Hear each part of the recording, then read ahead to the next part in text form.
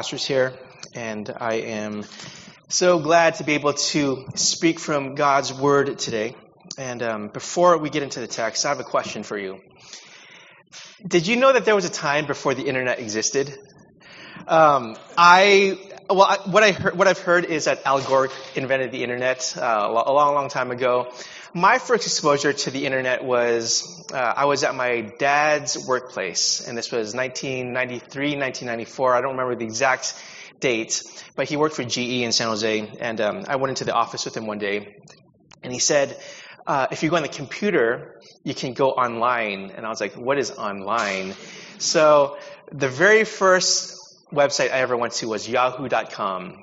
And you can go to the Internet Archive and see what it looked like back then. But the first thing I typed up was comic book characters. And to my amazement, I saw drawings and pictures of comic book characters, and they were in color. And I was amazed. I was astonished. My first exposure to the internet. And now, I could say, and you could probably say too, the world is different because of the internet. And you may have been following the latest thing now, which is ChatGPT, artificial intelligence. And if you've visited the website, you type in whatever, and it spits out this amazing factoids. And not just technologists, but sociologists, economists, they say that this will change how we live. It's already changing some things. And whether or not it's true, these people are smarter than I am. Artificial intelligence will probably change the world. And the world will probably be different in 5 years or 10 years because such a thing exists. And if we look back in history, we call these things epoch-making moments. Not epic, epoch, E-P-O-C-H, epoch-making moments in history. When there are these moments in time that change everything. And today, we're going to reflect on the events of this first Resurrection Sunday, which was a moment that changed everything, even more so than the internet. What if we felt the same amount of awe and amazement that maybe I felt when I first went online and looked at those pictures of those comic book characters? I want to speak to three groups of people this morning: the bored, the fearful, and Peter, the disciple. If you have your bulletins, it's in there. If not, these 3 points, not that difficult to remember. But my first point is this: a word to the bored. If you've been around church long enough, you kind of know the drill of Easter Sundays. We come to church, we will sing songs about the resurrection of Christ. We will hear from God's Word, a passage from the Gospels usually, or 1 Corinthians 15, about the resurrection, what it means. Sometimes we'll have a cool Easter egg hunt for the kids afterwards. And we often hear what we expect to hear. We feel what we expect to feel. My favorite author, his name is Frederick Buechner. He says, so often when we come to church, we will hear what the preacher says, but we won't really hear. Because what we really hear is what we expect to hear. We've primed ourselves to hear the stories that we're used to. And that's not a bad thing necessarily. But it is a problem if all it is a message that we hear and we store away in our memory bank as a nice sentiment, as perhaps a piece of trivia. I've been preaching long enough to know that people forget what I say the next day. I know that because I forget the things I say on Monday. And here is the problem for us, that for all the planning that we do and all the energy that we put into something like this, like an Easter Sunday service, this is a problem, that it doesn't change us. Our hearts aren't set on fire. Our imaginations are not ignited. And we will remain bored. We'll hear about a man that rises from the dead, and then we'll go to lunch to Chipotle, and we'll complain that they don't give us enough protein in our burrito bowl. the way that we live our lives is more shaped by technology than the fact that Jesus rose from the grave. So we're bored. My first point today is actually not from our passage in Mark, but from the call to worship that Tom led us in earlier as we began the service from 1 Corinthians 15. And I'm not going to read it, but this is what it says. It says that if Christ is not risen from the dead, then your faith, everything that you do as a Jesus follower, this is in vain. It's futile, he says. Paul writes in 1 Corinthians 15, if Christ is not risen from the dead, then what we're doing is a waste of time. And here is my assertion for you if we're bored. That we're bored because we live a life that makes sense to us. We live a life that makes sense because dead people don't come to life. We don't live as if dead people can be raised to life. And the way that we live our lives reflects that belief. We don't want to take risks. We don't want to strive for impossible goals. We don't think beyond the next 30 or 40 years of our lives or our children's lives. And ask yourself this, is there anything in your life, your career goals or your finances or your relationships or your hopes and ambitions, is there anything in your life like that that can't be explained unless Jesus rose from the grave? And as we think about Easter, this is what we think about. That actually, Jesus did rise from the grave. What we as Christians believe is not some nebulous, mystical force that provides guidance and inspiration. We believe in a dead man that rose to life. We view it as a historical fact that's provable. It's not just a religious preference. It isn't something that we believe because it's something that just works for us. We have faith in a man that claimed to be the Son of God, who said that he would rise from the grave, and he actually did. A historical fact. And this is what he did. Jesus was born to a virgin, to a poor teenage couple. He sucked on his mother's breasts. He had diaper blowouts. He made pouty faces when he was unhappy as a toddler. He tried not to cry when he scraped his knee. Little girls giggled when he walked past. He got splinters when he was doing woodwork with his father, Joseph. Jesus had BO. His stomach growled. Figs got stuck in his beard during breakfast. He had a lump in his throat when he saw people hurting. He laughed until tears rolled down his cheeks when his friends told him a good joke. He got angry with religious people. He felt deep sorrow for his entire life. He was constantly lonely. His best friends weren't there for him when he needed them most. He was arrested. His skin was split open when he was whipped. He slipped in puddles of his own blood. He was tortured and made a spectacle for everyone outside of Jerusalem to see. He screamed in pain until his throat was raw. His body went into shock from the trauma of the torture.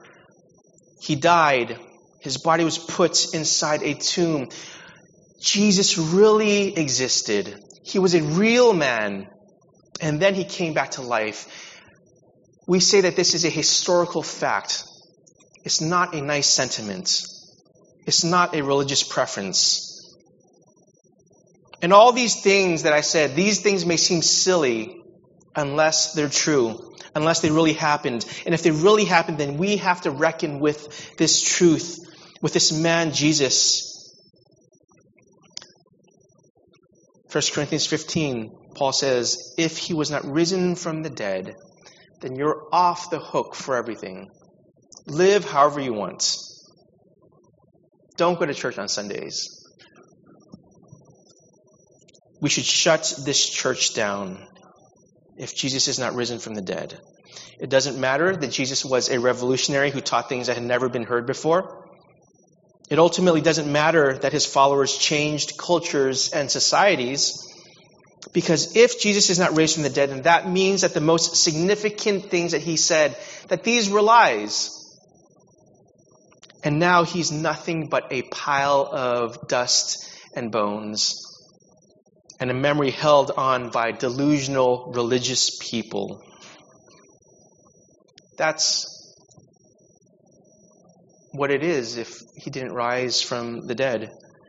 But if he was really raised from the dead, not only should you reevaluate everything in your life in light of the resurrection, we must live as if he did. That's the implication of 1 Corinthians 15. And if you did that, you will never be bored again. We are a bored people because we don't believe in something greater. But the resurrection means that you will live forever if you call upon the name of Jesus. This is what Romans says. And you too will be raised to eternal life one day. Like Pastor Tom said, in the coming weeks, he and I will preach on the benefits of the resurrection. What does it mean for us to live as people who have this resurrection power in us? But for now, let's hold on to this. That we might be bored with the Easter story because we live as if everything should make sense. We may think of it as a nice story, but in real life, we shouldn't expect such a thing as a dead man coming back to life. This is the word for us who are bored this Easter Sunday.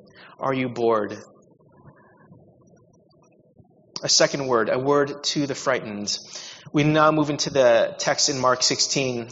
Thanks, Melissa, for reading that.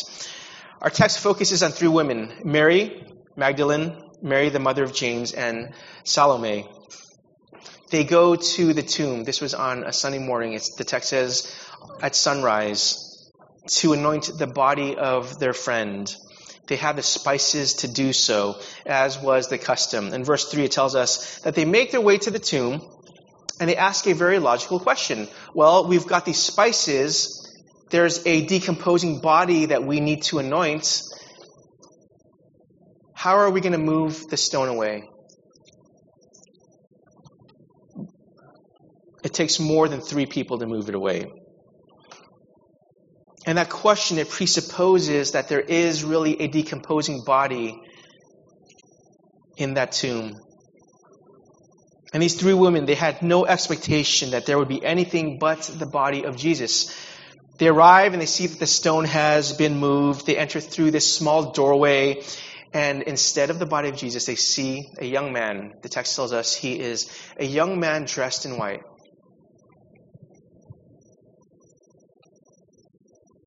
And he tells them, do not be alarmed. Do not be alarmed. Other versions translate this word as, do not be afraid. Do not fear.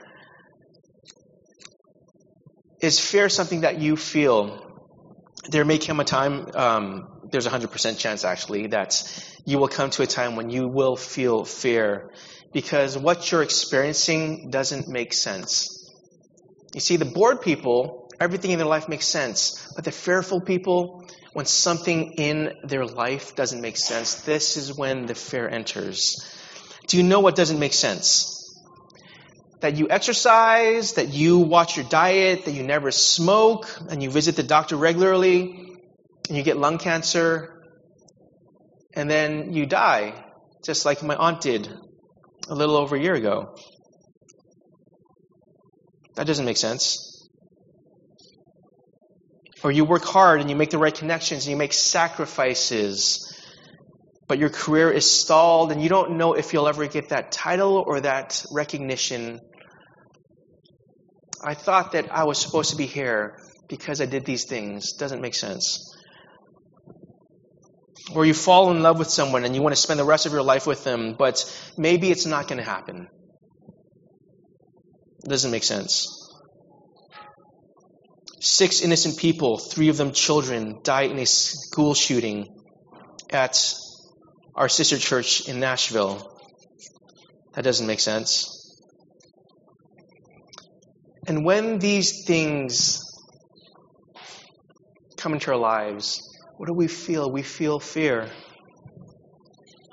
When what we think should be happening doesn't happen, or when something that shouldn't happen does happen, fear. And this is what Mary and Salome feel. A fear, a distress. The word used in our version is alarmed, our translation of the Bible. It's translated from the Greek word ekthembeomai. And it's a word only used by Mark in the New Testament. And I think this is the only time it's used in the New Testament at all. And it's this word that conveys a feeling of both fear and wonder, of shock and astonishment and distress. And why are these women alarmed when they see an empty space where there should have been a body? Because what they were experiencing didn't make sense. It was disorienting. There was no point of reference for their minds to be tethered to. They were ekthembeomai. They were distressed. They were fearful. And Easter is for the fearful. It doesn't say that we will eventually get everything that we want. It doesn't say that our suffering will end when we begin to believe. But it does say that things will never remain the same again.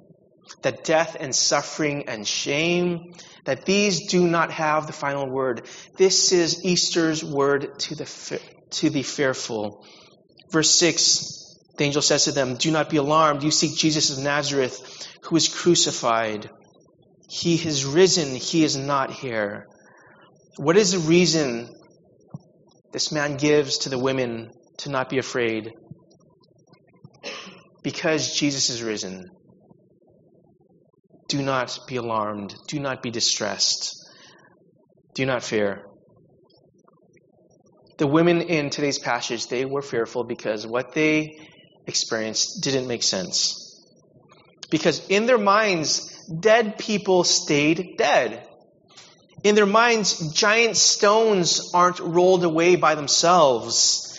In their minds, their friend is gone for good. But Jesus is risen. And now they live in a reality where dead people come to life. But way bigger than just that is the reality that it was Jesus that came back to life. That he is alive and he is reigning this very moment. And if Jesus was risen from the dead, it means that every word that he spoke during his ministry on earth was true. And he was vindicated. It means that he really has paid the penalty of our sins. And the Father accepted his sacrifice. And because he did, we too will be raised to life one day. And if this is true, then we can live differently because we live in a new reality. About 50 years ago, there was an anthropologist by the name of Ernest Becker. And he wrote a book entitled The Denial of Death. And it was a very well-known book back in the day. It's still well-known. People still read it. It won the Pulitzer Prize. And in this book, he writes about how mankind deals with the idea of mortality. Everyone knows that there is such a thing as death. And everyone knows that it's coming for them. And this is what he writes, a couple of his quotes. "The irony of man's condition is that the deepest need is to be free of the anxiety of death and annihilation. But it is life itself which awakens it.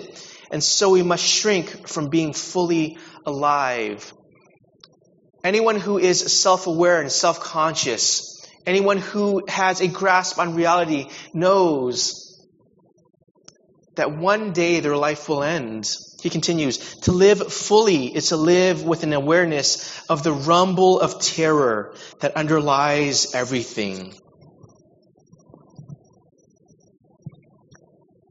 You and I know intuitively that we will die, even if we try to ignore that truth. And does that reality of death cause you to alter your life in any way? I suspect that it does, because we all have a tendency towards self-preservation. We want to be physically healthy. We want to maintain our reputation. We want to maximize our pleasure and comfort. Because if this life is all there is, and if one day we will die, then why wouldn't we want those things? But Easter says that there is more to this life than that. The rumble of terror that Ernest Becker speaks of can be silenced because the lion has roared. If you remember Lion, Witch, and Wardrobe, Aslan, the lion, is roaring that Easter Sunday. And Easter means that we can live with courage and boldness because we know that Jesus has conquered death. And because he lives, so shall we. We can dive headlong into all of life with all its joy and happiness and laughter and sadness and suffering and pain. If you believe that Jesus rose from the dead, you can jump straight into that with a courage and a confidence. Everything changes because Jesus rose from the dead. These three women, on that Sunday morning, they entered a new reality. And we live in that reality now. We live in a reality where broken relationships can be mended, even the most hopeless cases, where the offended can forgive the offender. We live in a reality where angry, bitter men and women can become joyful and loving people. We live in a reality where those who are gripped by addiction can be freed. We live in a reality where death itself will one day die for good. And suffering and sadness and pain will be redeemed for our good. This is the reality that we live in. If you've read Alice in Wonderland, there's I think one of the most well-known quotes from that book. The character says, "Impossible things. Sometimes I believe 6 impossible things before breakfast." And if you believe in the resurrection of Jesus, Easter says to you, you believe those impossible things. You believe those impossible things because a dead man rose from the grave. Because that is what God does. Because this is what Easter is God making life in the places of death. God does his deepest work in the darkest places. The cross, the tomb, our hearts. As the text continues, we're told that the women, they leave the tomb with a different type of fear. Verse 8, this is the last line of our passage. It tells us that these women, they were afraid, and it was a fear that caused them to tremble. The Greek word for afraid, this particular word in verse 8 is ephobonta. Ephobonta. They're still fearful even after they've seen the empty tomb. Why is that? It's because they understand the gravity of the situation. For the rest of their lives, this reality would mark them. The resurrection of Jesus Christ would grip them. To them, it wasn't a sentimental thought. It was a real thing. And if we follow Jesus, we need to remember this as a church. This is a word to our church right now. That the message that we're entrusted with is serious. It's a matter of life and death to our friends and family. And it has to be handled rightly with fear and trembling. And this is the message that we're entrusted with. The gospel which says that we were created to have a relationship with the holy, infinite God. And we rebelled against him. We decided that we want to live our own way. And we could have received the consequences of that, which is death and judgment. But God, in his love, he gave us Jesus to live the life that we could not live, to die the death that we deserved, to be raised from the tomb for the people of God. And now we can know our Father. Now we can know the love of God. And these women, they're entrusted with a message. The angel, this angelic being, he tells them, go and tell the others that Jesus is risen. Go tell them what you've seen. And he adds this one thing, and to me this is probably the most significant thing, apart from the fact that Jesus rose from the dead. The man tells the women, go tell the disciples, and Peter, that Jesus is risen. And this leads us to our final point. This is a word for Peter on this Easter Sunday. If you remember the story of the disciples and Jesus throughout the Gospels, you may recognize how significant this little addition to the message is. Because who is Peter? Peter is the most passionate of the disciples. He was the one who was most enthusiastic and gung-ho about the ministry of Jesus. He was the one that defended Jesus with a sword when a huge crowd came to arrest Jesus. Remember, he struck the ear of the Roman soldier and cut it off. Peter was the one that swore. He said, Jesus, I swear to you, I will remain faithful to you till the very end. Even if everyone else denies you, I'm going to stay with you. I will be by your side. But when the time comes, what does Peter do? He denies Jesus. Not once, not twice, but 3 times. And where was Peter when the women were at the tomb that Sunday morning? He was hiding. He was full of guilt and shame. He was full of fear. He didn't know what the rest of his life would look like. Do you know what it meant for Peter to be singled out? It meant that the message of the resurrection is especially for those who don't think that they deserve it.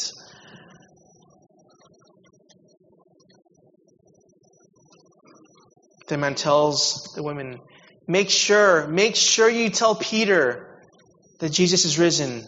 Tell Peter that Jesus is coming back to see him, not to judge him, not to shame him.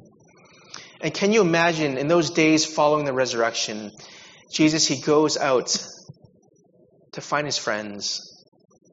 And there they are, the disciples. But his eyes lock on Peter.